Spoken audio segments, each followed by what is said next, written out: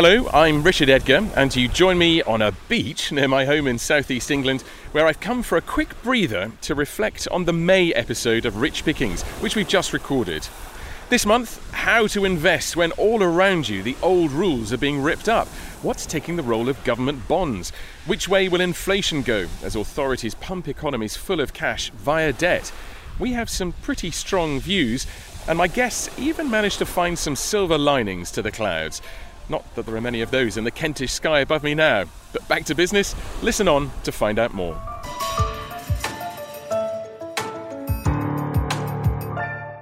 Joining me on the line, also down here in the southeast of England, our global economist Anna Stubenitska, lead cross-asset strategist Wenwen Lindroth, but also from Hong Kong, portfolio manager and head of multi-asset investment management in Asia, Matt Quaife. Hello to you all. Hello. Now, what I'd like to know from each of you, what are you missing the most while you're under lockdown? Anna, what about you? I have been really missing the seaside. Just walking on the seaside, swimming in the sea. Clearly had a holiday planned, which got cancelled over Easter. Well, I feel very lucky because that's exactly where I am by the seaside. I'm missing the city. At some stage, we'll have to do a swap. Wenwen, what are you missing most about lockdown? Well, I was supposed to visit my parents in California in April. So, to be perfectly honest, I miss my family in the States. Oh, that's something we can all identify with. And Matt, you're in Hong Kong and you're in the office, so you're out of lockdown. Yeah, we never really went into full lockdown, but we obviously went out of the office. And we don't have cases in society here, so it's somewhat of a different environment. Was there anything that you missed while you were away from the office? The coffee? Family, frankly, from the UK. You know, my parents and things. Being able to actually leave Hong Kong, beautiful place, but being able to travel is would be nice. Absolutely. Well, let's move on then to the program proper. You're in a part of the world that, in Asia generally, that's furthest along the path of recovery. Does it feel like that right now? It does. But I want to kind of make a comparison of Hong Kong strategies to the West strategy and how that might differ. But to give you the kind of friendly anecdotals, there's heavy traffic, probably heavier than before because people aren't using public transport. The beaches are full, the malls are full. If you tried to social distance on an escalator to work, you would be waiting half an hour. So it's definitely, activity-wise, pretty much you wouldn't know the difference apart from everyone's wearing masks. But I want to make the point that Hong Kong has gone for a strategy of zero virus in society, right? So effectively, we had one case a few days ago, but actually two. But in essence, we've shut it out of the country and locked down to only residents. And the West is going for a strategy of R0 of 1. So it's effectively saying we're going to deal with it, but we're going to keep it at a manageable level. And what will be interesting is how different those two worlds look and how those worlds could deviate over the next months or even years. Because it's all still in play, isn't it? Wenwen, what's preoccupying the fixed income team? Partly as you see these different strategies that Matt's talking about, but it's playing out so differently, isn't it? Yes. Well, the fixed income markets and the portfolio managers and analysts certainly were considering pretty much everything. Valuations have come in quite a bit. Investment grade is, 50% tighter than it was versus the wides in March. High yield is 30% tighter. So we're at a place in the market right now where valuations are much richer, but there are still a lot of risks out there with regard to the economy and distress and bankruptcy as well. You've given us lots to think about there, Wenwen. Anna, what's your concern? I wanted to talk about something slightly different because it really represents the potential costs of the lockdowns and of the crisis that we've just been in. And that is that the majority of the world's roughly 1.5 billion school children are out of schools, have been out of schools as schools have closed.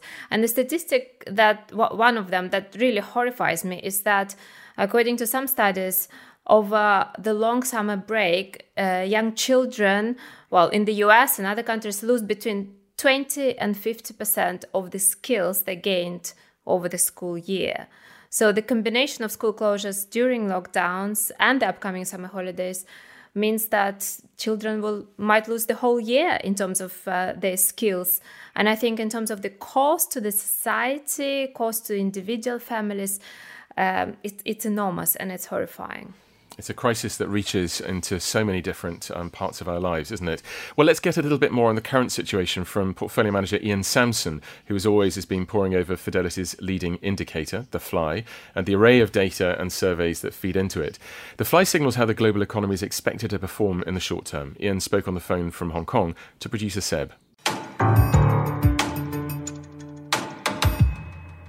Ian, last month you explained how the FLI was halfway to the trough of where it reached during the global financial crisis. So where is it now? Unsurprisingly, the Fidelity leading indicator in terms of its 3-month growth rate is now comfortably below the trough that we saw in the global financial crisis, which itself was probably the worst contraction in certainly my lifetime. Digging down into the FLI, China shows up quite clearly in two components. One is in the PMIs, the business surveys, and the other is in Asian trade data.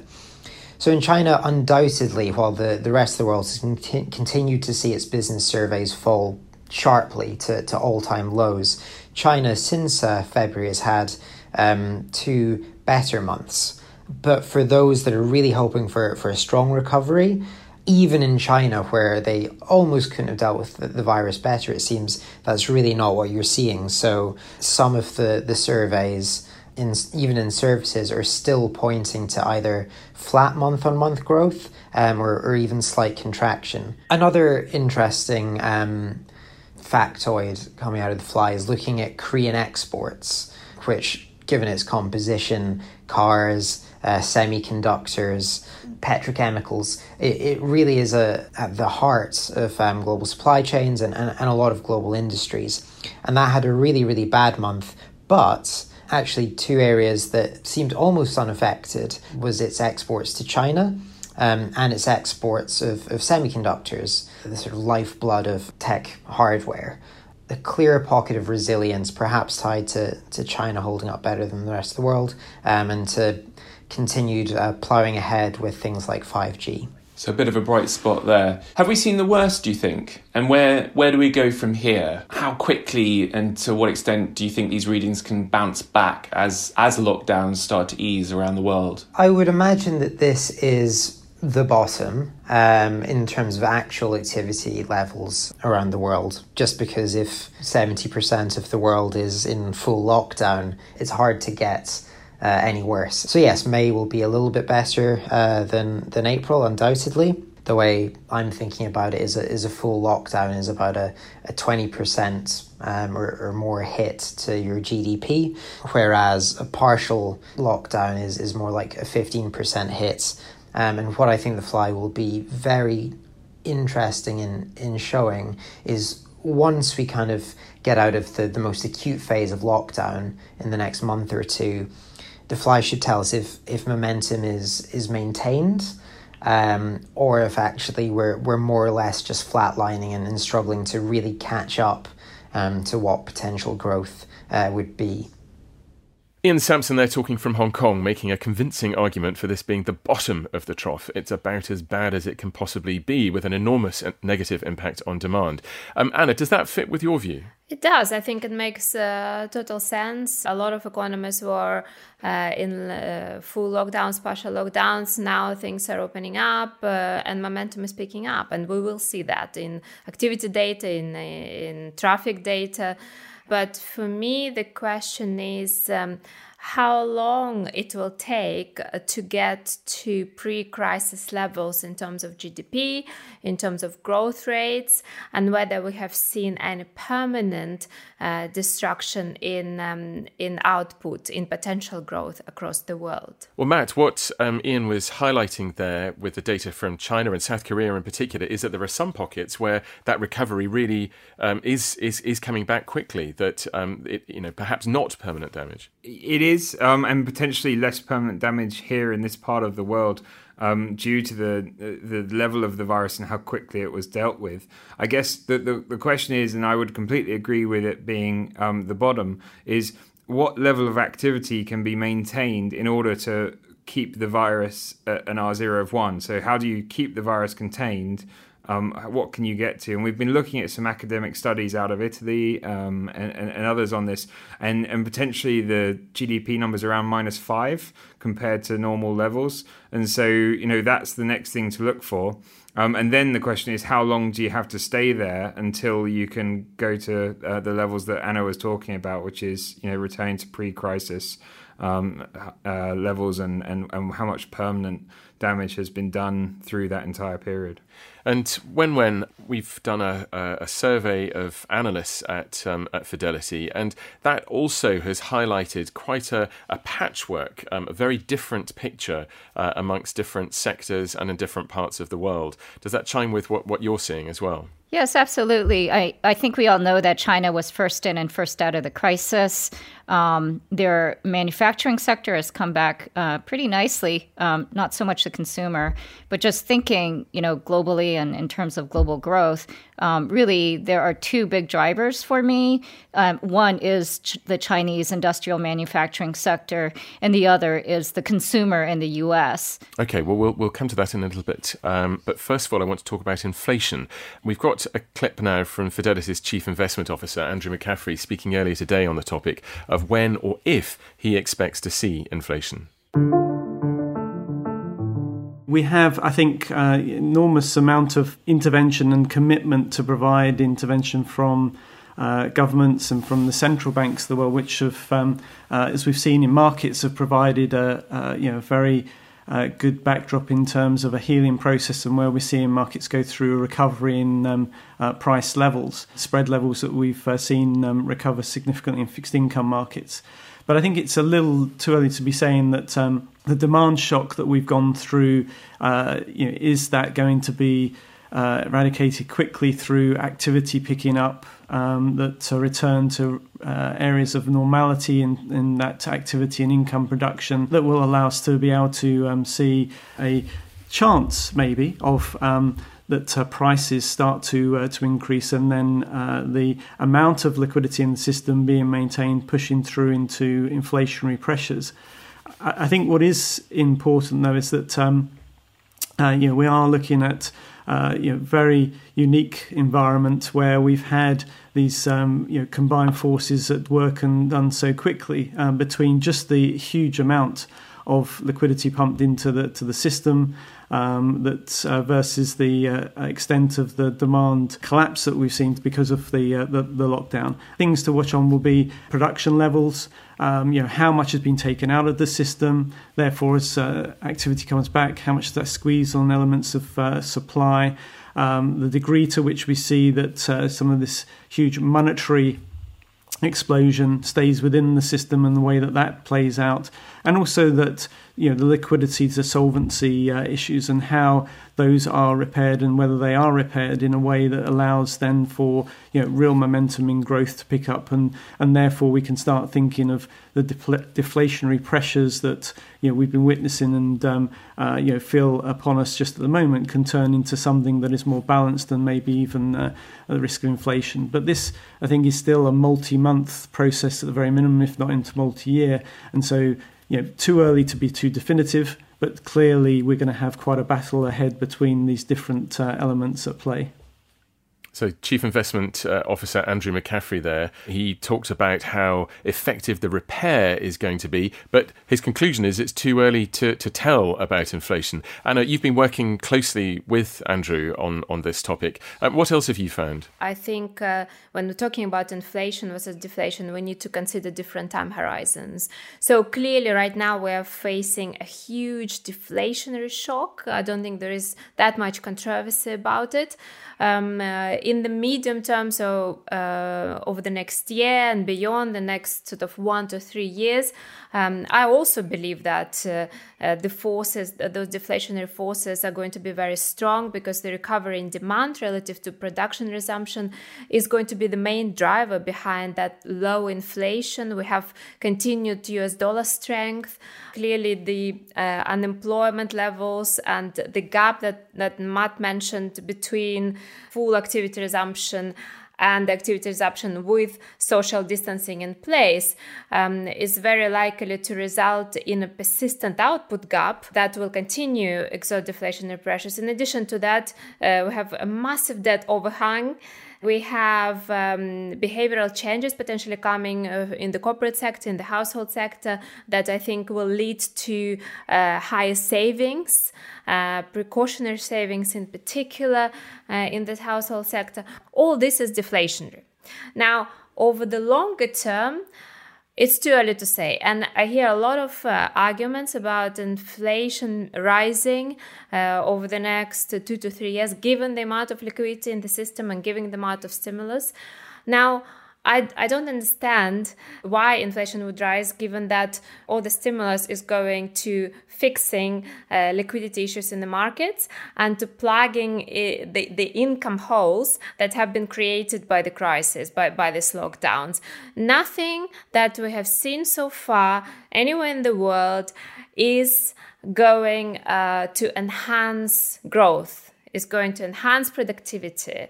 So I cannot see how this can be inflationary. QE has been very deflationary, we know, in the aftermath of the financial crisis. And I think the same applies here. And fiscal policy intervention, as we say, not stimulus, is just to try to sort of manage the economies through this crisis. Nothing is growth enhancing. And that's my main argument for deflation. However, I do think it depends on institutions, right?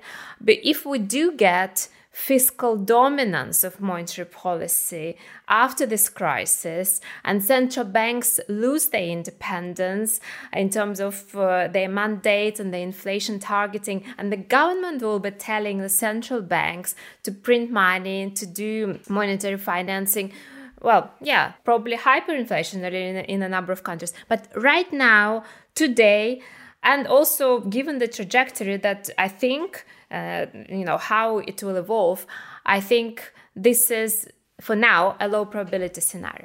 Okay, it does seem a long way off, that scenario that you're painting of a complete restructuring of the monetary systems. Matt, you manage money. Are you satisfied by those types of arguments where inflation is a problem, not for tomorrow, not even for next week, but a long way hence? Or are you still sort of building in some caution in the way that you structure your portfolio? No, we're building in caution in the way that we build the portfolio, but there are areas of the market that are cheap where you don't even need the inflationary world to play out. So in other words, we've been buying some energy in the last month or so, where we think that it will likely produce alpha under either scenario over the medium term, but would do really well if the inflationary environment played out. So in general, I would say that we're completely in line with Anna, but building in hedges so that they would play off if the inflationary world played out. What you're describing is that the whole context has changed, the context in which you're having to operate. So how are you dealing with that? To a degree, one of the ways you can think about markets at the moment is you've got incredibly strong opposing forces at this juncture. So on the one hand, when you think about, for instance, equity markets, you can often decompose them into discount rates, which is how much is policy causing the PE level to go up or down, and growth rates, which is how much do you expect earnings to come on. And it's a similar picture at the moment where policy's pushing hard on the discount rate and potentially pushing PE levels up compared to history. But the growth, as we've heard from Ian and others, is potentially challenged for the medium term. And you have these kind of these two forces coming together, and how they balance will ultimately feed into kind of levels of markets. And it's similar on the inflation deflationary side, because Anna was talking about the household and the corporates, and it's very hard to see how they won't be rebuilding balance sheets deleveraging post this without the government intervention. So the question is the government sector going to more than offset that? And that's, again, opposing forces. So you can imagine this whole market environment at the moment is almost like two tectonic plates pushing against each other in all these different areas. And it's our job to try and work out which side of it we are. So we're more cautiously positioned, and we're selecting areas of the market which we think will be winners off the back of this. So we still like Asia very much, and we like the areas that are directly backed by central banks. So, for instance, credit as an example, and areas of sectors that we think will perform. So we've recently put on tech positions that can see through this and benefit from that discount rate, as well as positions like energy, where we think the valuations are cheap enough to do well in most scenarios. Can I just bring in Wenwen? Because you've mentioned credit, you've mentioned energy. These are areas that I know that Wenwen is an expert in. And also when you talked about the US, where, of course, there are trillions and trillions of dollars going into that economy. They're chucking several kitchen sinks in. I think that Anna put it very well. We're facing a collapse in demand, huge output gaps, all the slack in the labor market. That's highly deflationary in the near term. And then something that Andrew's talked about a lot, which is that the money coming out of governments right now is really more interventionary and intended to bridge to the other side of COVID as opposed to actual stimulus. So that's not inflationary. I totally agree with, the group on this. And then just to sort of, roll forward from that, I'm actually more of a Keynesian than a monetarist. So I think that at the end of the day, we're going to see inflation when final demand comes back. And, we're kind of in a hole right now. But when I look at the U.S. and I think about the political pressures that are, over there and what drives policymakers, ultimately it's about creating jobs. And, the U.S. went through a pretty terrible unemployment situation, not as bad as this one, but a bad one in 2008-09. And the outcome of that was a very slow recovery in the jobs market. A lot of politicians were voted out of office. The Tea Party rose and Trump was voted into office, much because of the employment situation. So I think this time around, policymakers are going to really focus on creating jobs and getting the unemployment rate down from 25% to something more reasonable, back to the mid-single digits. And it's going to take an enormous amount of stimulus to get there. And an enormous amount of time as well, surely, because the shock to the economy is so great that even with injections of cash, even with a policy focus on creating jobs, the situation that Anna described a few moments ago, where the pressures for inflation still seem to be a long way away, don't they? Yes. I mean, first, legislation would need to be passed for something, on the order of a New Deal or a Green New Deal. And then after that, the jobs would need to start being created and people would need to start, seeing stronger income for inflation to be created. So, yes, it is some years off. I think it could be outside of most people's investment time horizons. It could be 3 years or more. Let's stick with you and the US economy, because consumption makes up about 70% of that economy. With employment hitting record levels there, how quickly do you think that the labour market in the US can bounce back? Because it's famous for being a hire and fire culture, but is there anything different about this situation that we find ourselves in now? Yeah, it's a pretty difficult situation because we're in a bit of a vicious circle right now where people are not going out and spending money. And since they aren't doing that, then companies are shutting down, particularly the small businesses, mom and pop stores.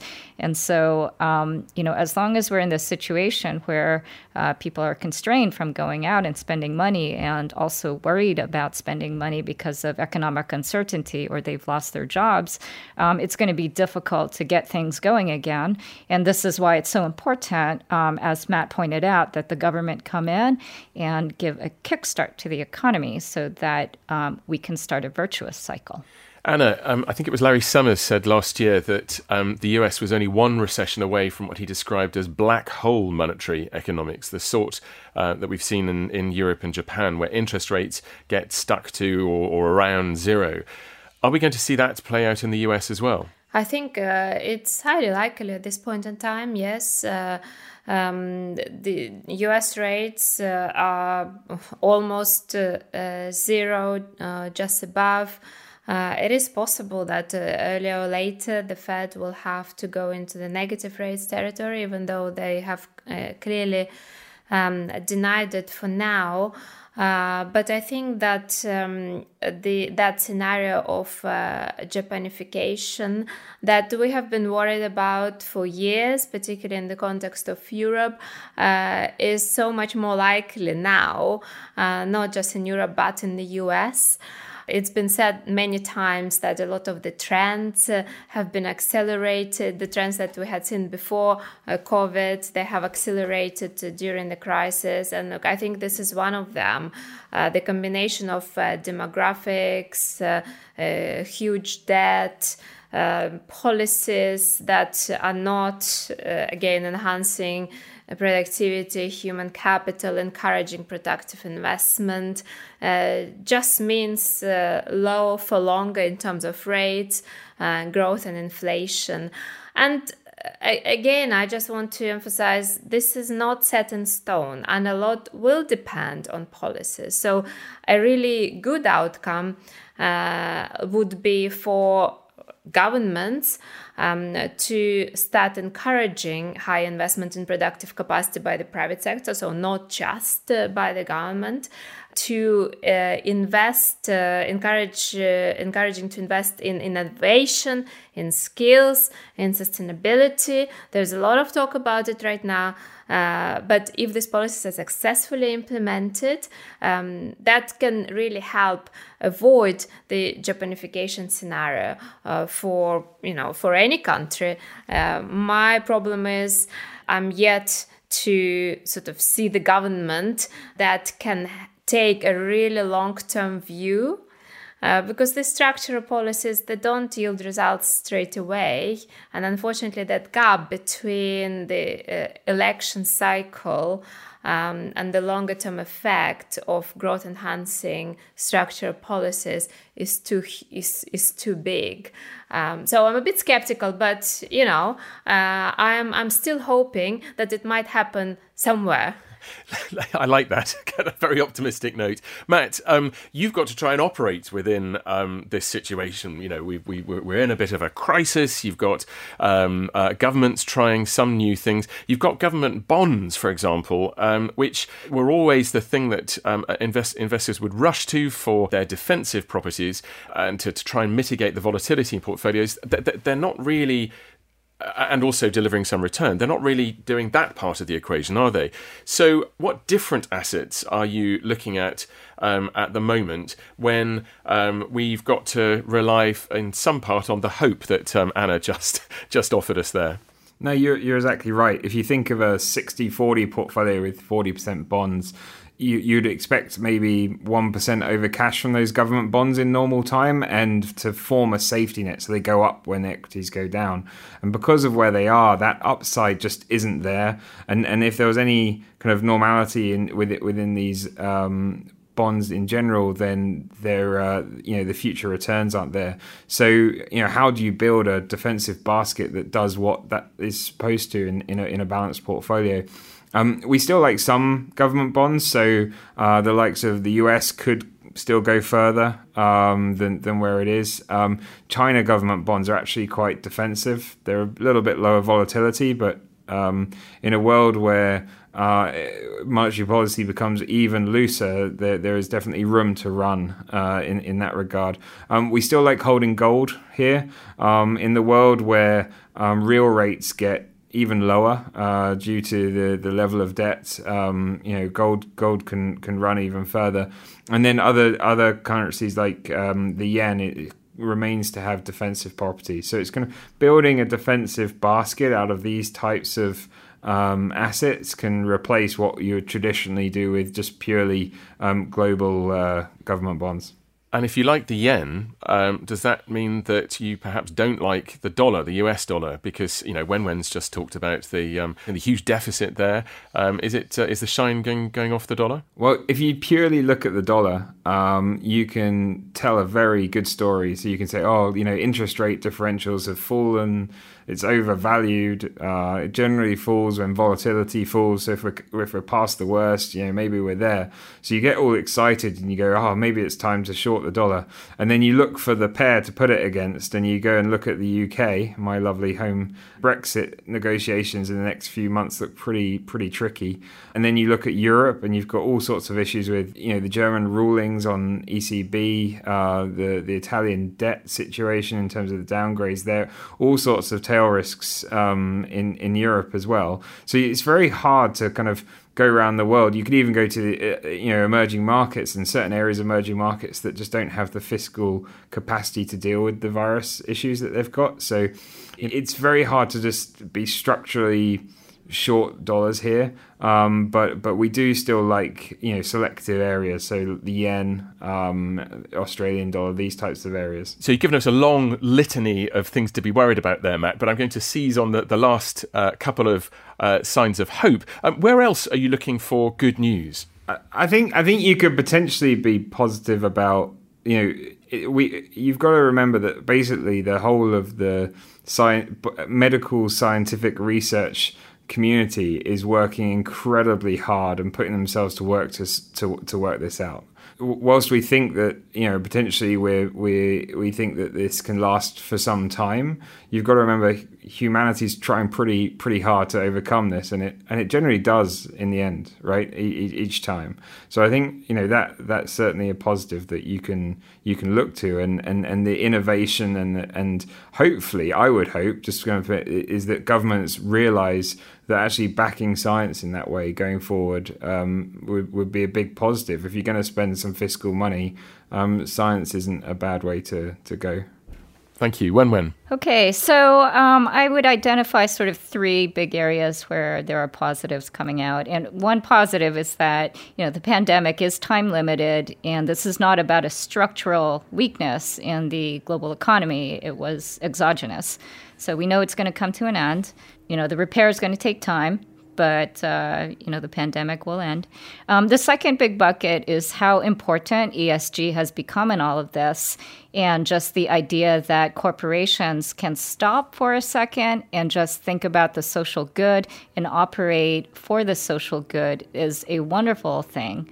The third is just my general optimism that I have about the U.S. economy.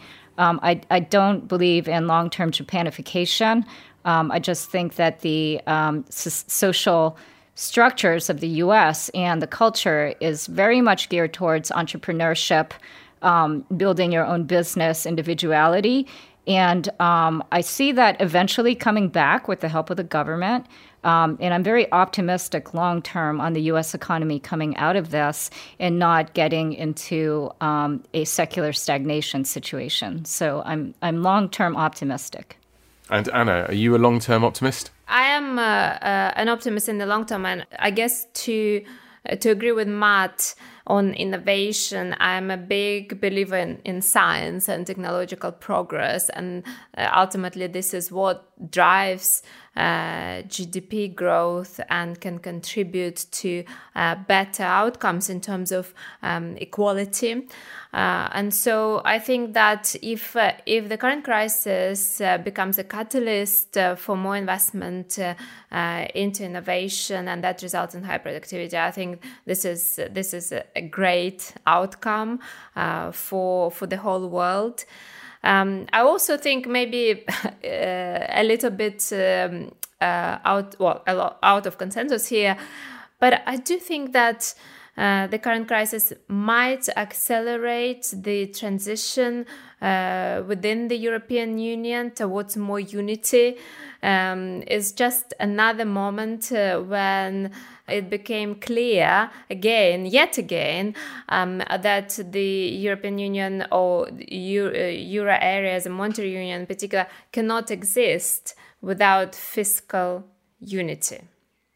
And so I think if we do move closer to the fiscal union, and perhaps the recovery fund that has been discussed right now can be a start to that trend, I think the big tail risks, or the tail risks in particular of the euro area falling apart, some countries exiting, etc., might actually be reduced, and that could give to potential for higher growth or generally better growth outcomes across the euro area, despite the negative demographic and despite all the structural issues that have been in place for so long.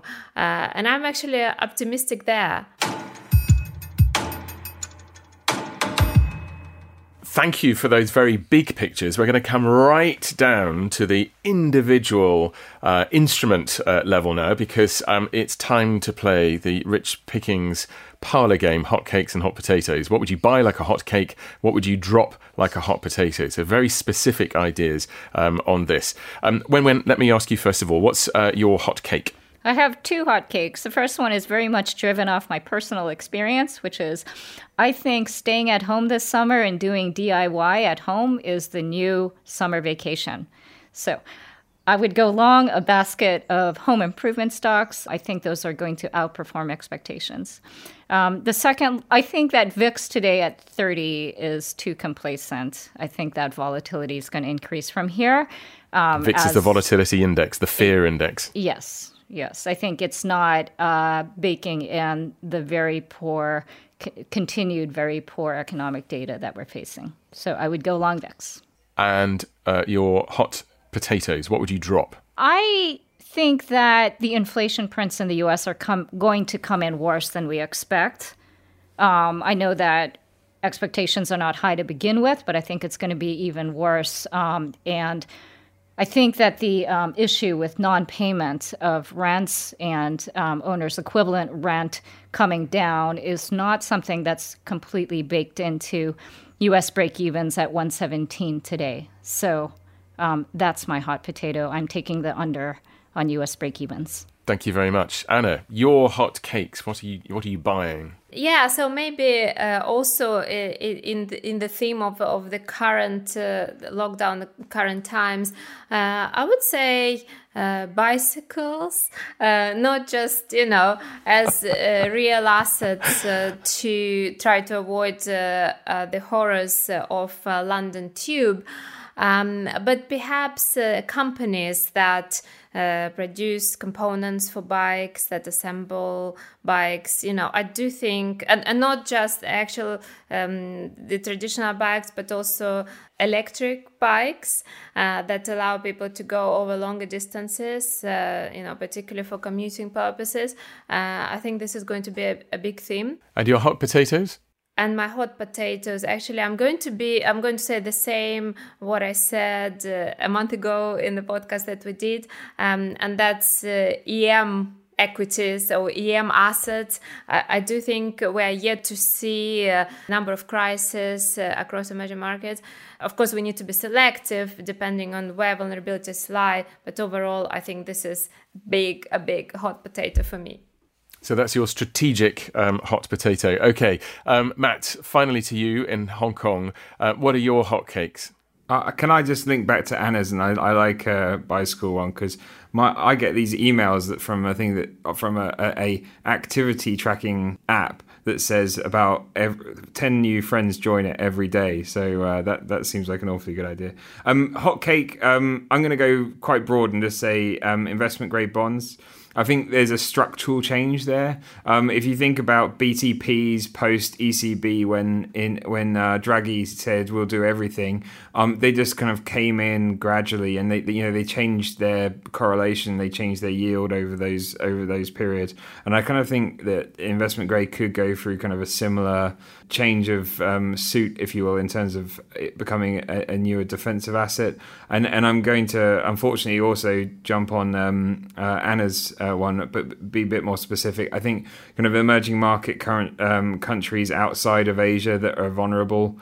It's quite worrying to see the level of virus in some of these countries, and the response that we look at every day in the West just cannot be deployed there. That's your hot potato, Matt Quaife. Thank you.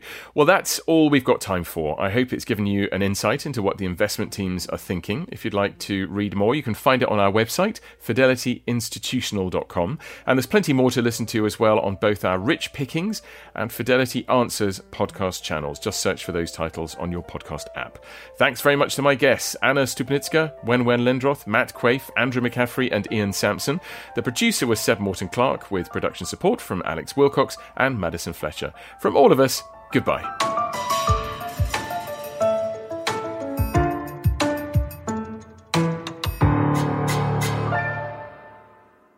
This podcast is for investment professionals only and should not be relied on by private investors. This podcast is provided for informational purposes only and is intended only for the person or entities to which it is sent. It must not be reproduced or circulated to any other party without prior permission of Fidelity. The value of investments can go down as well as up, so you may get back less than you invest. For other important legal notices, please see our website, professionals.fidelity.co.uk/about-fidelity.